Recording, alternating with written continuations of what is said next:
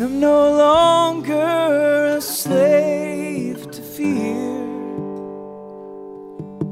I am a child of God.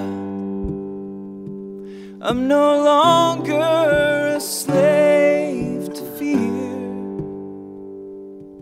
'cause I am a child of God.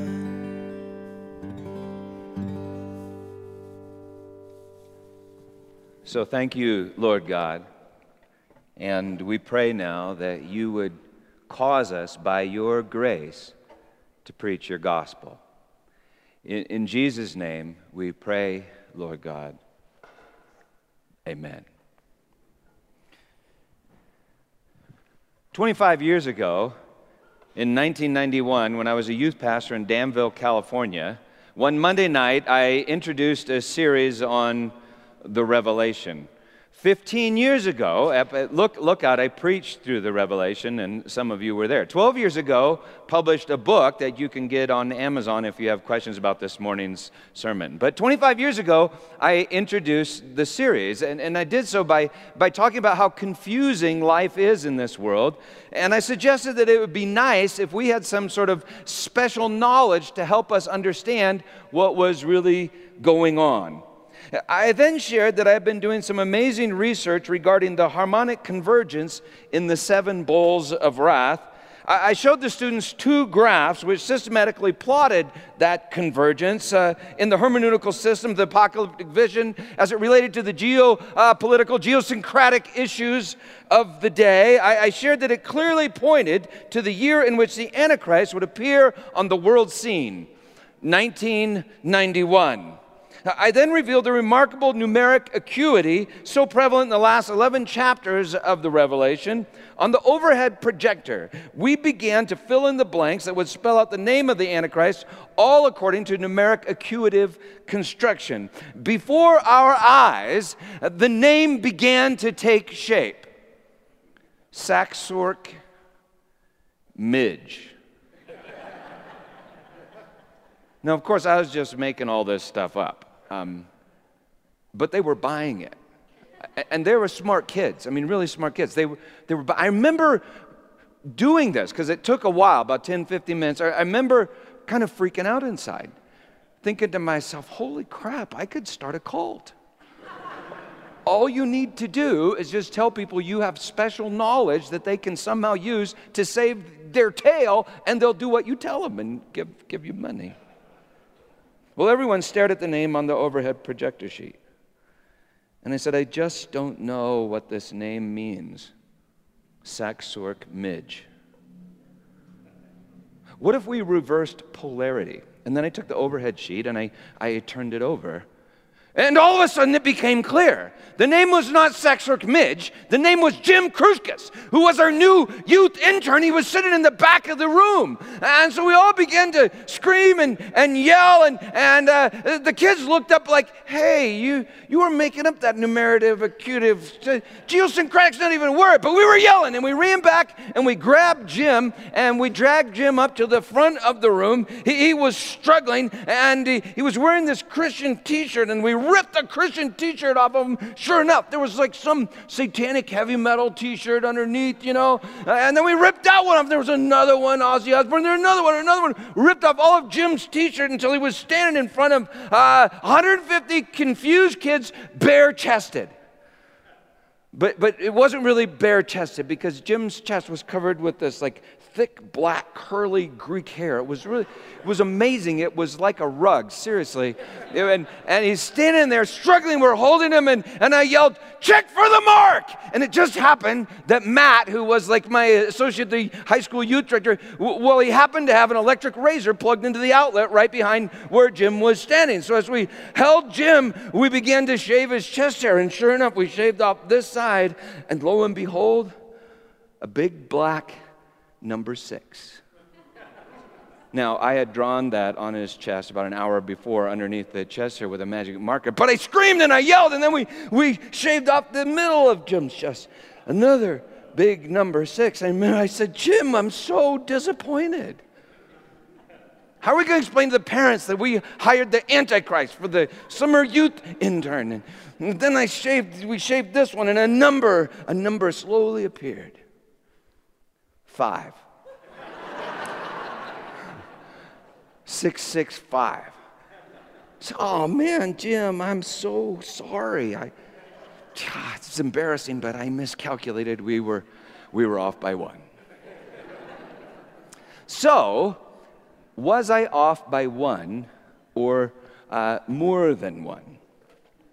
You know, people have been speculating as to the identity of the Antichrist for over 2,000 years, and it would be helpful just to know who that Antichrist is. Back in 1991, the leading contenders for Antichrist were Ronald Wilson Reagan, 6 letters in each, 666, 6 in each name, and then Mikhail Gorbachev, because he had that freaky weird, head tattoo that looked like a head wound, and then the new guy on the block was Saddam Hussein. It would be nice to know, because if you knew, you could just nuke him, or at least not vote for him, if you knew.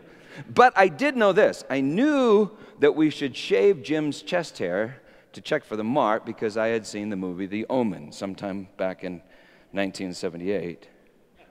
In The Omen, Robert Thorne, who's an ambassador for the United States government, adopts a baby boy in Rome. Unfortunately, the boy develops some discipline problems, not least of which is his refusal to go to church. A Catholic priest suggests that the problem may be that the boy is the Antichrist. In this scene, Robert checks for the mark as Damien is sleeping.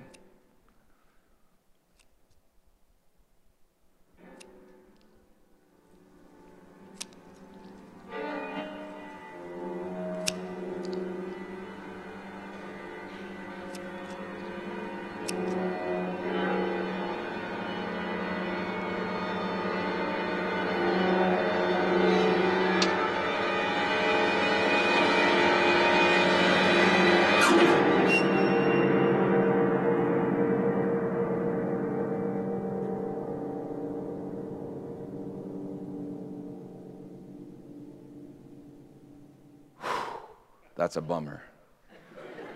So Robert tries to kill Damien at the church with the 7 knives of Megiddo, which according to the movie, that's the way I guess you kill the Antichrist. But a policeman kills Robert before he can kill Damien and thus inadvertently saves the Antichrist. Robert's funeral is attended by the President of the United States, who now takes custody of the smiling young Antichrist, Damien Thorne.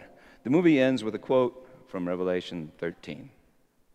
Last week, we preached on Revelation 12, and I said that this week we'd talk about the Antichrist.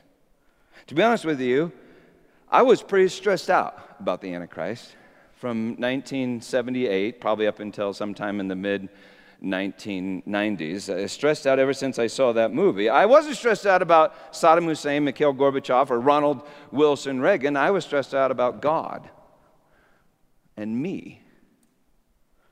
I knew that the Antichrist fulfilled ancient prophecies, and so it bothered me that God would predestine someone to be the Antichrist. I remember praying, God, please don't let me be the Antichrist. I mean, what if I'm the Antichrist? That would really suck. No kidding, I went home from the movie and I checked under my hair for the mark. Well, in Revelation 12, we met the woman clothed with the sun that gives birth to Christ and his body, and we realized that that woman is us. The dragon chases her with a river of lies that issues from his mouth, but the earth opens her mouth and swallows the river. All the lies are really one lie, that I create God, when the truth is that God creates me. At the end of chapter 12, the dragon, who is the devil, stands on the shore of the sea. He's summoning help. Revelation 13, verse 1, and I saw a beast rising out of the sea with 10 horns and 7 heads, with 10 diadems on its horns, and a blasphemous name on its head. And the beast that I saw was like a leopard. Its feet were like a bear's, and its mouth was like a lion's mouth. And to it the dragon gave his power and his throne and great authority. One of its heads seemed to have a mortal wound, but its mortal wound was healed, and the whole earth marveled as they followed the beast. In Revelation 17, we discover that the sea is the people and the nations. The 10 horns are 10 kings that are still to receive power. The 7 heads are 7 hills, and we know that Rome is the city on 7 hills. The 7 heads are also 7 kings. 5 have already fallen, 1 is, and 1 is yet to come. Emperor Nero was the 5th emperor of Rome. At the time of the Revelation, he had recently died from a self-inflicted head wound, and there was a myth that he would come back, but he didn't come back. However, in 69 AD, the empire that appeared to have fallen apart was like almost miraculously revived, and people would say, who can battle against it? Well, this beast in the vision is a lion, a bear, and a leopard. In the book of Daniel, that symbolizes Babylon, Persia, and Greece. All empires that oppress the people of God, like Rome was oppressing the people of God at the time of the Revelation. Verse 4, and they worshiped the dragon, for he had given his authority to the beast, and they worshiped the beast, saying, who is like the beast? Who can fight against it? Verse 7, also it was allowed to make war on the saints and to conquer them. That's a sobering thought, but the beast is allowed to conquer the saints, just as Rome and Jerusalem was allowed to crucify the Christ. I think Adolf Hitler was probably the most obvious candidate for Antichrist in the 20th century. On March 14th, 1938, he annexed Austria and obtained the Spear of Destiny, the spear that was supposedly thrust into Christ's side as he was hanging on the cross. For Hitler, it was one of his most prized possessions. He describes his first encounter with the spear in the Hofbrau Museum. He describes it as follows. I stood there gazing upon it for several minutes, quite oblivious to the scene around me. It seemed to carry some hidden meaning which evaded me. Yeah. A meaning which I felt I inwardly knew, yet could not bring to consciousness. I felt as though I myself had held it before in some earlier century of history, that I myself had once claimed it as my talisman of power and held the destiny of the world in my hands. Well, the Antichrist lusts for power like a beast. Maybe that's the best way to recognize him. He lusts for power. He believes that he believes in the survival of the fittest, that the first will be first and the last will be last, and that he who exalts himself will be exalted. The way of this fallen world, the Antichrist, lusts for power. In the human arena, that looks like political power, and so I think the most obvious candidate for Antichrist in 2016 might look something like this.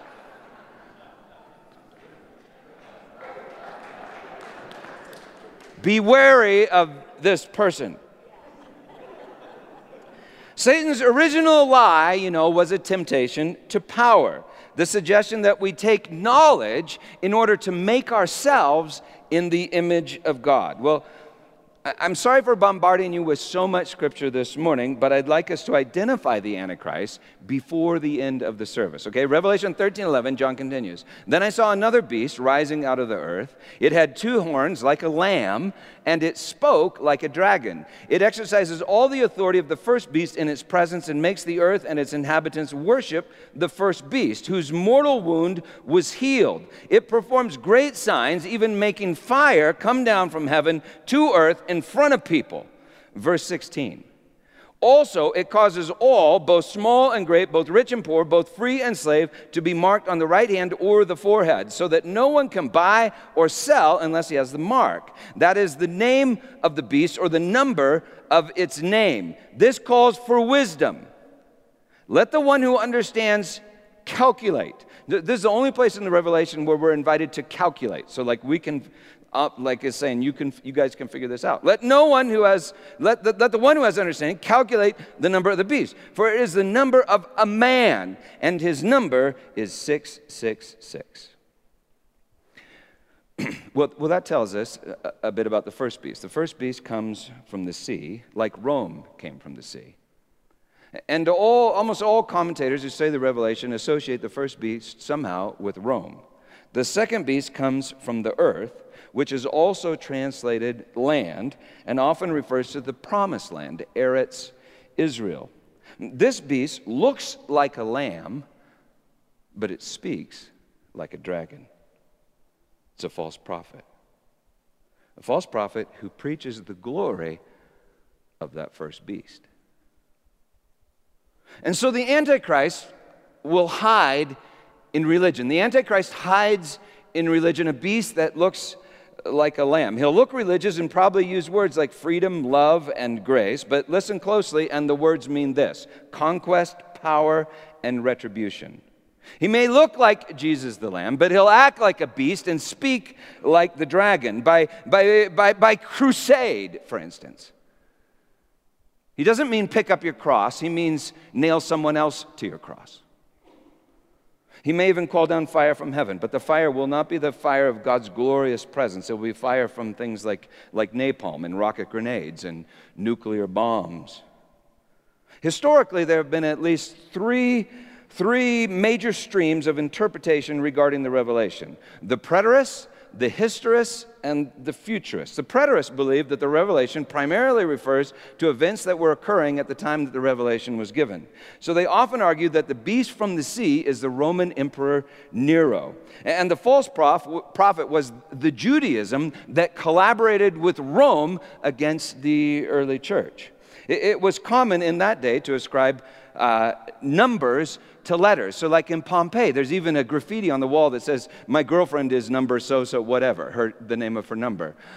666 is the number that you get when you add together all the letters in Nero's full name. 666 or 616, depending on how it's spelled. And there are two ancient versions of the Revelation. One has 616 and one has 666. Nero was the guy that dipped Christians in pitch, tied them to poles, lit them on fire as human torches in the arena while other Christians were being martyred. The historists believe that the Revelation unfolds as all history unfolds. So most of these folks have argued that the Antichrist is the Pope. That list includes Martin Luther, John Calvin, Ulrich Zwingli, Thomas Cranmer, John Knox, Cotton Mather. Up until Vatican II in the 60s, the Roman Church did argue that they were necessary for salvation, just as Jesus the Christ is necessary for salvation. In Greek, Antichristos does not simply mean opposed to Christ. It means in place of Christ, or imitation Christ. So, Pope makes some sense. However, the problem with this Pope is he says stuff like, "Who am I to judge?" That's a very anti-Christ-like thing to say. Not a very good Antichrist. The futurists, they come up with the best stuff for Hollywood movies. They usually believe that the Revelation refers to this bizarre 7-year period, at least 2,000 years after the Revelation was written and sent to the 7 churches in Asia Minor. This position can be a bit ironic, since they often resort to politics cloaked in religion, to advance an agenda according to their special knowledge that often involves the use of like guns, bombs, and armies to do rather un-Christ-like activity in the name of Christ, almost anti-Christ. Well, anyway, a popular contender for Antichrist among these folks is this guy. Now, you see, if that's really the Antichrist on the left there, I don't know where they got that picture. There is like a remarkable resemblance. There's a fourth stream of thought that would say, well, there may be something to each of the previous 3 streams of thought, but this stream of thought would argue that we battle not against flesh and blood, but principalities and powers and the world rulers of this present darkness. So the beast from the sea is a demonic entity that manifests in political power throughout this current age. And the beast from the land is a demonic entity that manifests in religious power throughout this current age, our age. So, 666 might refer to Nero, but it also might refer to our age, the human age. Humans, you remember, are made on the sixth day of creation before they're finished by the seventh. To be marked with a trinity of sixes might be faith in humanity as the Savior of humanity. Jesus is crucified at the sixth hour on the sixth day of the week, on the sixth day of creation, by powerful political and religious men who want to be the Savior of Israel and the Savior of themselves. It's on the sixth day that humanity is tempted to power, to take knowledge and create the self in the image of God. And it's on the sixth day that humanity is tempted to religion, to hide in the leaves of the tree. Human religion is all about hiding our lack of love in laws about love. Politics and religion on the sixth day.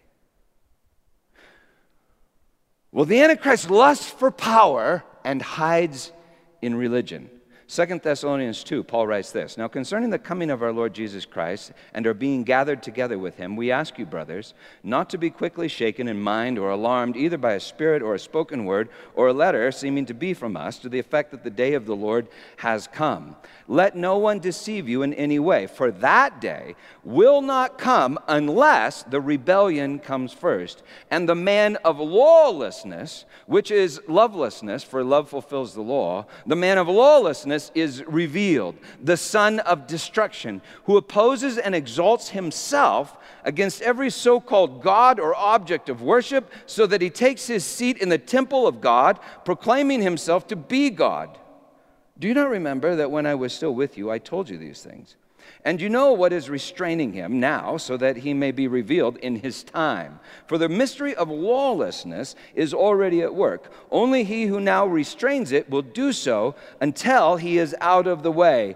And then the lawless one will be revealed, whom the Lord Jesus will kill with the breath of his mouth and bring to nothing by the appearance of his coming." Now, I wish we had more time to talk about all that, but we don't. But this much is clear. We can't see Jesus in glory until the man of lawlessness, which is lovelessness, is revealed. We can't see the Christ until the Antichrist is revealed. Then Jesus Christ will bring this Antichrist to nothing with the breath of his mouth and the appearance of his coming, the epiphaneia, manifestation of his parousia, his effective presence or his coming. But before that day, the Antichrist will exalt himself and sit on the throne in the temple of God. So the Antichrist is profoundly arrogant, thinks that the temple is his. The Syrian king, Antiochus Epiphanes, who believed that he was literally the epiphany of Zeus. Antiochus Epiphanes actually did take his place in the temple of God in Jerusalem by erecting a statue to Zeus in the holy place in 167 BC. The Jews refer to that as the desolation, sacrilege, or the abomination of desolation. Emperor Caligula threatened to do the very same thing in 40 AD. In 70 AD, Roman soldiers did something like that before they destroyed the temple and literally plowed it into the ground. And that's why some Christians want Israel to rebuild the temple, so that the Antichrist can sit in it, so we can watch Jesus nuke him and all of our enemies along with him. Well, in Revelation 17, we discover, no, I already said that. We talked about that. But that one view is that you need to destroy the temple. But there's a problem with that. And that is that Jesus very clearly explained that the old stone temple was no longer the temple of God. But that he was constructing a new and a living temple, which he referred to as his own body. And of course, you and I are his body. And now it's at this point that this message gets dreadfully serious. For it means that the Antichrist doesn't want a stone house somewhere in the Middle East. He wants to find a place in you, the temple of God. Now, you may have noticed that the word Antichrist has not appeared in any of the texts that we've read so far. The word only occurs in 1st and 2nd John. 1 John 2:18, children, it's the last hour. And as you have heard that the Antichrist is coming, so now many Antichrists have come. Therefore, we know that it is the last hour. In Hebrew thought, the last hour referred to the transition point between this age and the next age, between the sixth day in which we live and the seventh day where everything is finished. He continues, they went out from us, but they were not of us. For if they had been of us, they would have continued with us. But they went out that it might become plain that they are not all of us. But you have been anointed, have chrisma, anointing, by the Holy One. And you all have knowledge. He says they all have knowledge as if someone was trying to tempt them with knowledge in order to save themselves. You all have knowledge. I write to you not because you do not know the truth, but because you know it, and because no lie is of the truth. Who is the liar but he who denies that Jesus is the Christos, the Christ, Christos, anointed one? This is the Antichristos, he who denies the Father and the Son. So John seems to say, yeah, an Antichrist is coming, but many Antichrists have already come. Then he says that the Antichristos denies that Jesus is the Christos. Christ literally means anointed one, which is wild because John just said that they themselves, reading this letter, were also anointed, as if the Christos was somehow in them, as if they were like his house or his temple. Well, the Christ is the one chosen by God to be anointed. And in that day, in the Old Testament, you anointed three very important people. The prophet who reveals God, the priest who brings people to God, and the king who rules and judges in the place of God.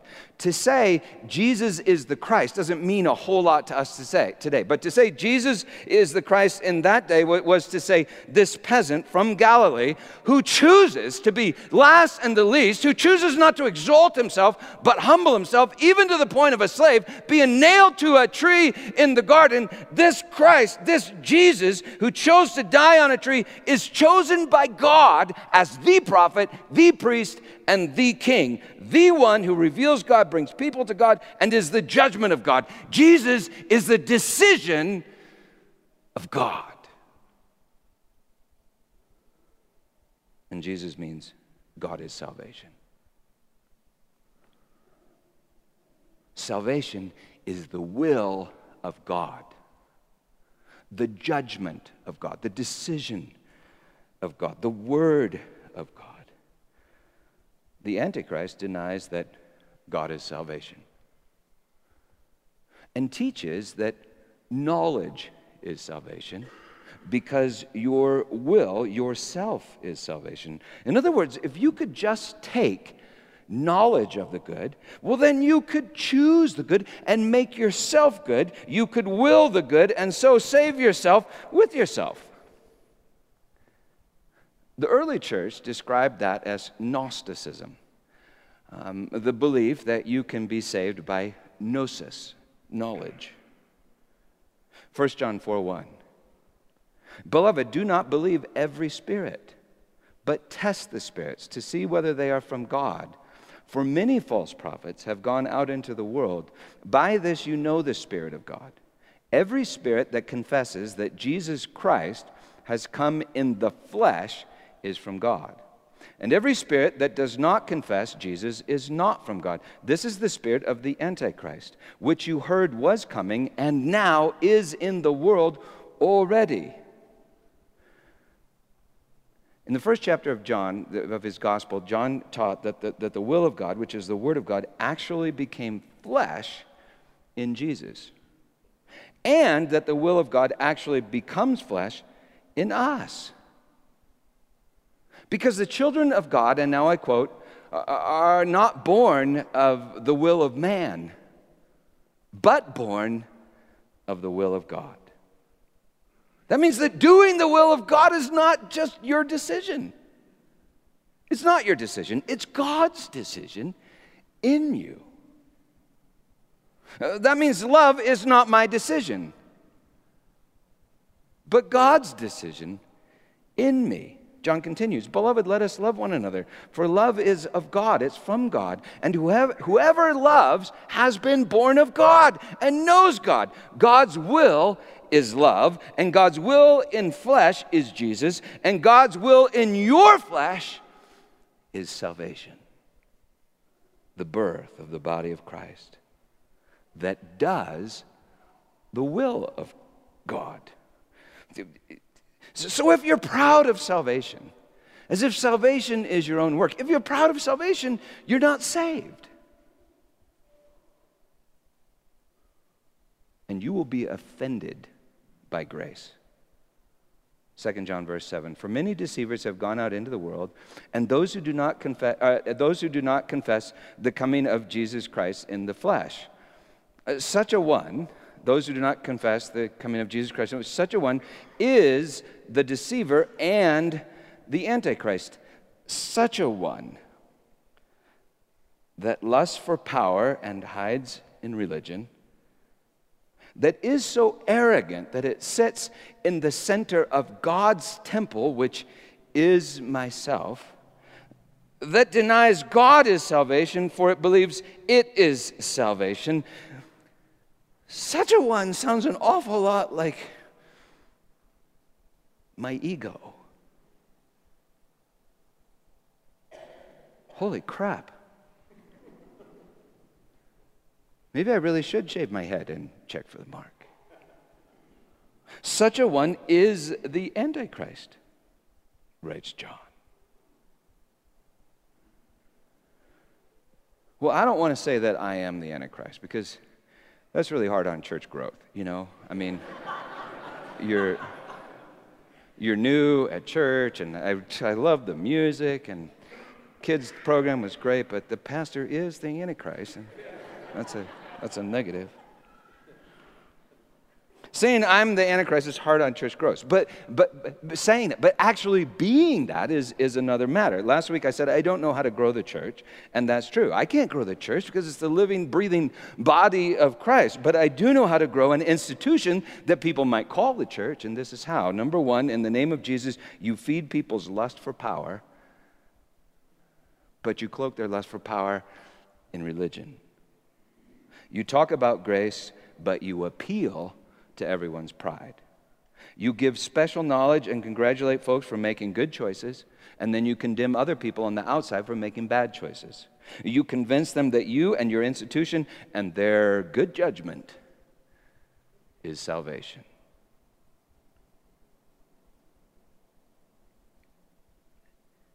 I don't want to say that I'm the Antichrist,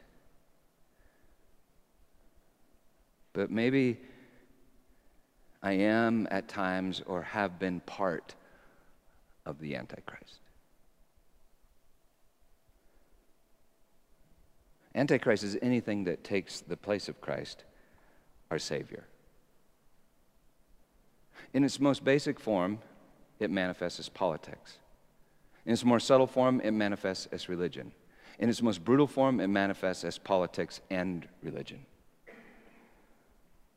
Whatever the case, the Antichrist takes the place of Christ, competes with Christ, and so opposes the work of Christ, all in the name of Christ. The Antichrist talks salvation, but is offended by actual salvation of sinners who are saved from their sin, which is bad choices. The Antichrist talks grace, but is deeply offended by grace, and so always works undercover to limit grace, put conditions on grace, so that it's not grace. Kind of like this.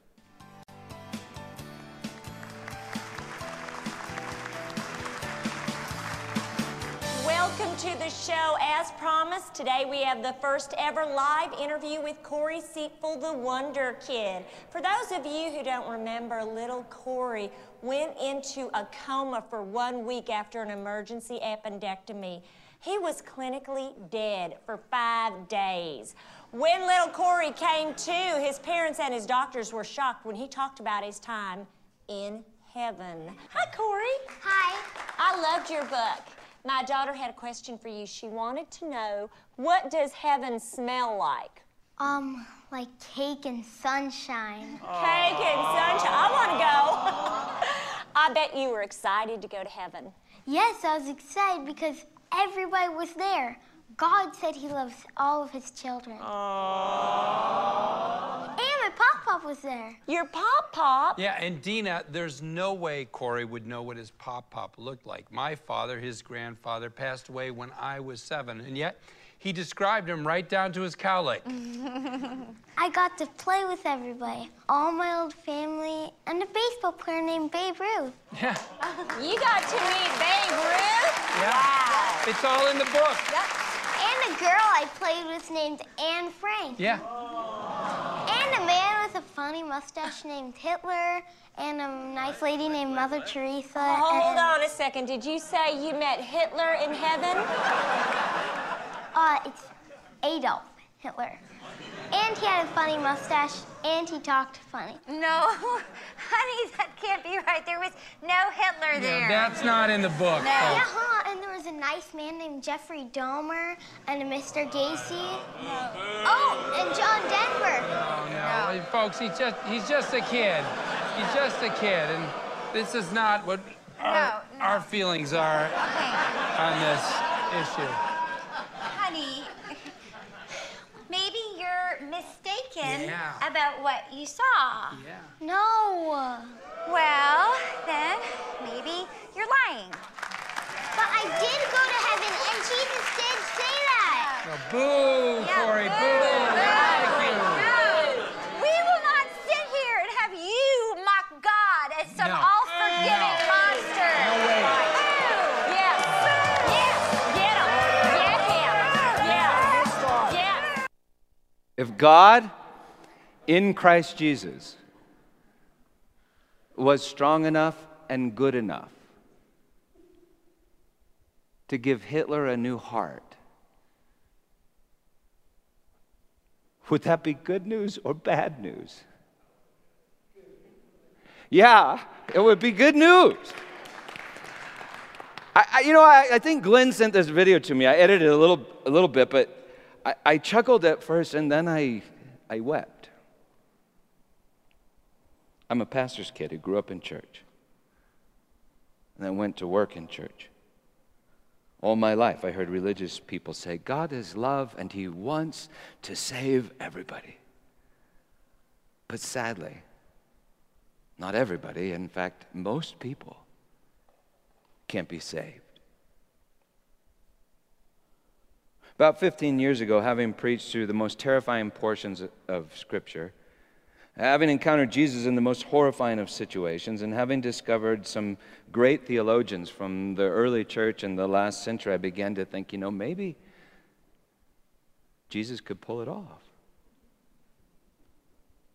I've always confessed that the only way to be saved is to be saved by the Savior. So salvation is 100% grace. Not your work, but God's work. And I've always believed that there is a place of outer darkness where men weep and gnash their teeth that some call hell. And I've always believed that God is a consuming fire, but I began to see that hell, according to the Revelation, gets destroyed in a lake of fire and divinity, and that God just might make all things new and reconcile all things to himself, making peace by the blood of his cross, because he says he will. I began to see how it could all be true. And I couldn't wait to tell my pastor friends at the denomination. They'd all said that they wished Jesus could save everybody. And I wanted to point to all the scriptures that said, hey, look, it says that he will save everybody. And I think this is how maybe it could all come together. And they seemed offended that I would even suggest such a thing. No, I expected millions of questions. I expected hours of exegesis and theological discussion. I expected it. I hoped for it, but I was not given it. They did not want it. And I soon found myself on trial, public trial, for my hope that the Savior saves all who need to be saved.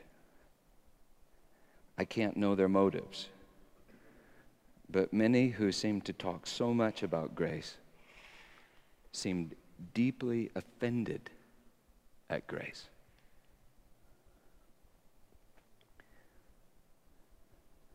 They seemed anti-Christ.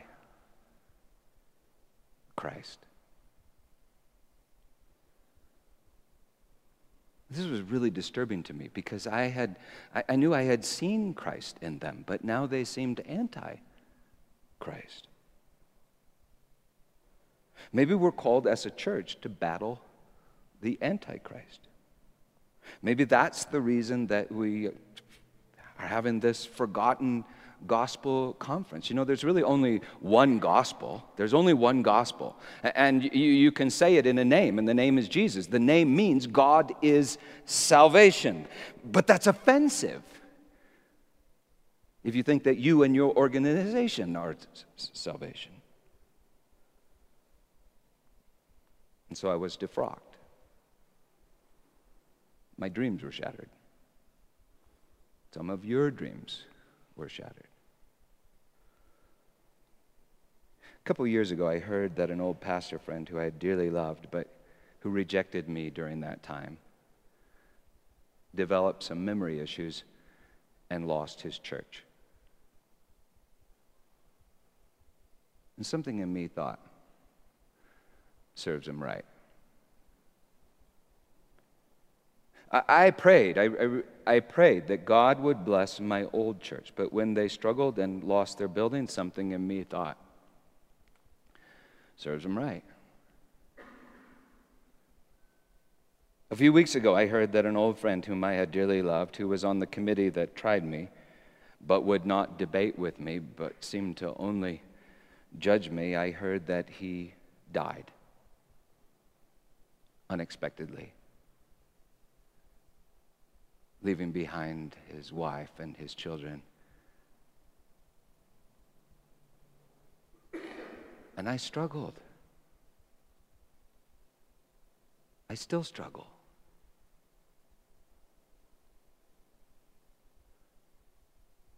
That's sick.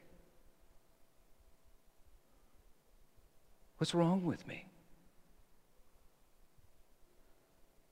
Do I want folks to get what they deserve? Because then no one gets anything. Do I hate grace? Do I use my knowledge to judge them out so I can judge me in? Do I refuse to forgive, which I think pretty clearly is the unforgivable sin? Do I lust for power and hide in religion? Do I preach grace as a cover for my pride? Am I the Antichrist?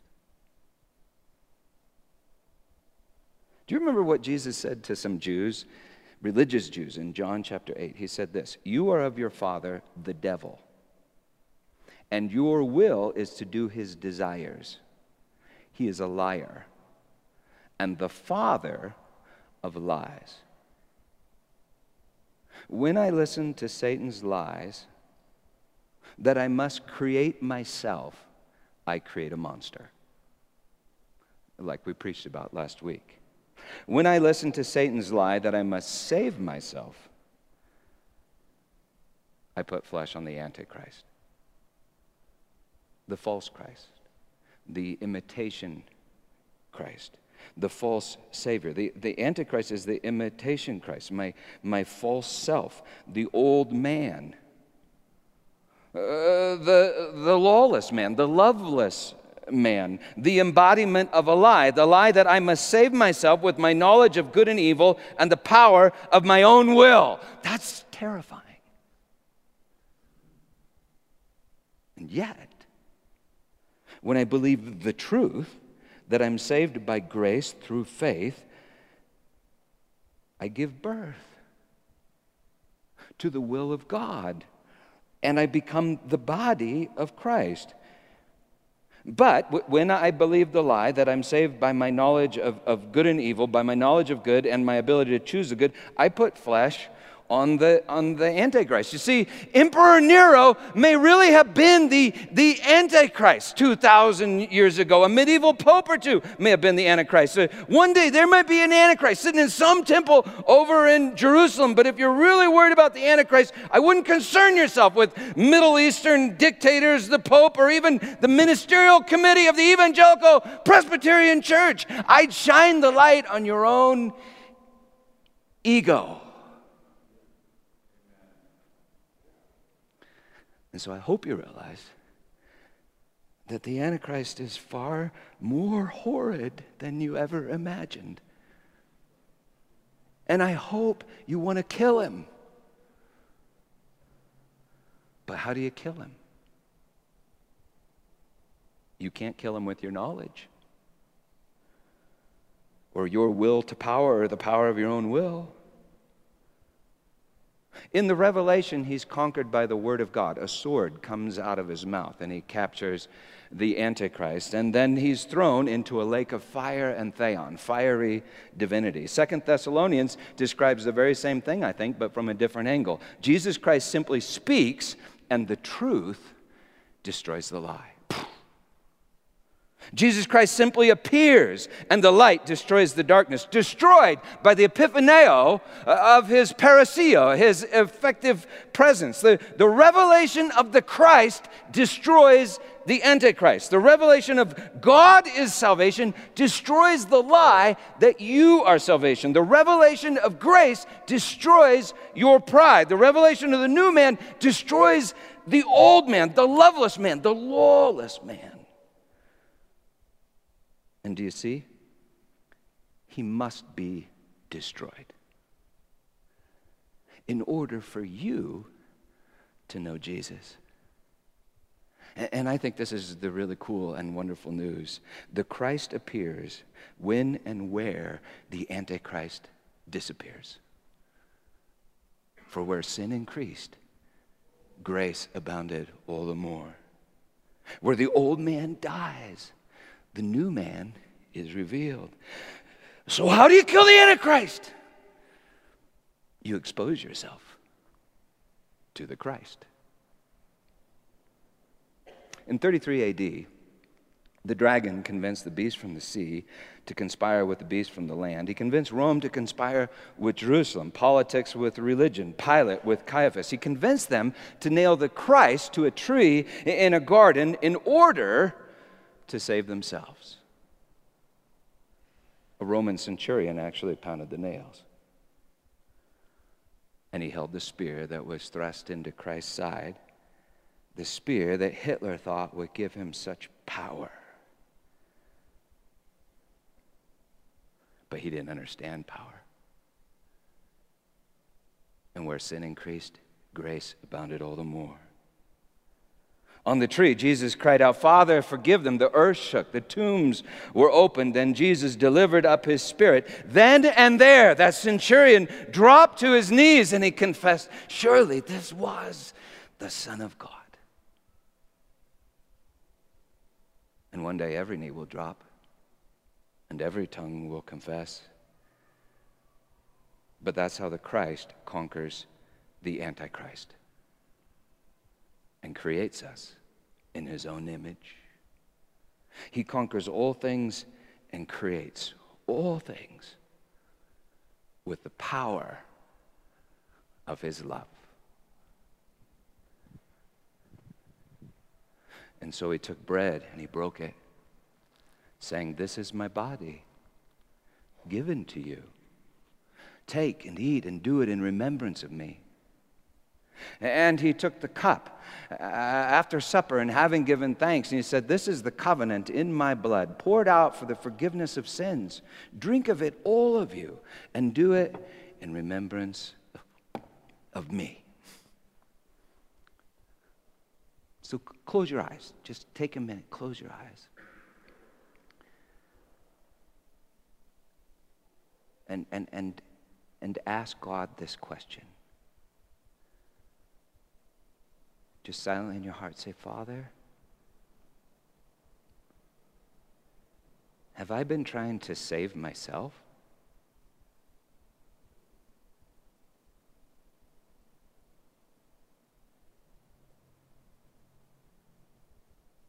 How have I been trying to save myself?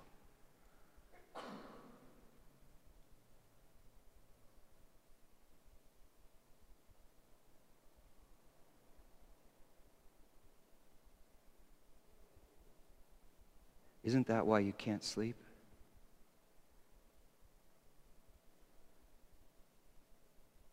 Isn't that why you feel driven? I mean, I don't know, maybe you can sleep, but you got to feel driven sometimes.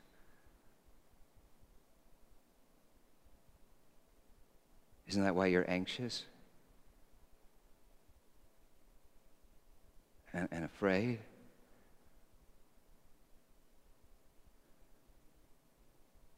And it bothers you when someone close to you succeeds and you think you don't?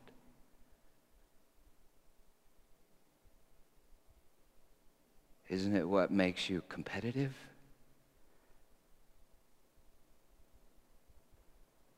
With the people you say you love?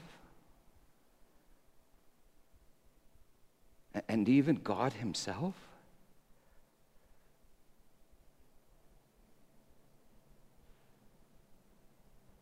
Do you think that you're the Christ?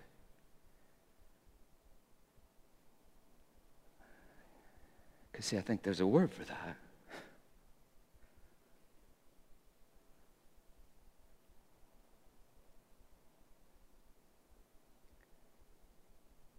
Well, I want you to hear the gospel. This is the eternal gospel. That means this cannot be changed. This is the way things are. You cannot save yourself with yourself. It's just more self.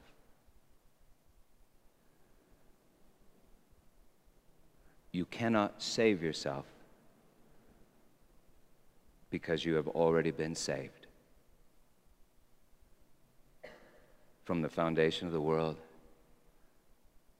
by the word of God and the will of God, Christ Jesus our Lord. And he cannot love you more than he does not right now. He cannot exercise more power and authority than he does right now. He's good. You wondered if he was good, and he is showing you in this world that he is so good.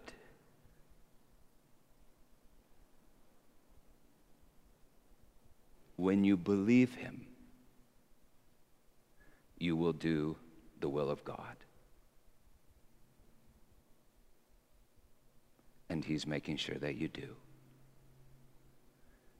In Jesus' name, believe the gospel.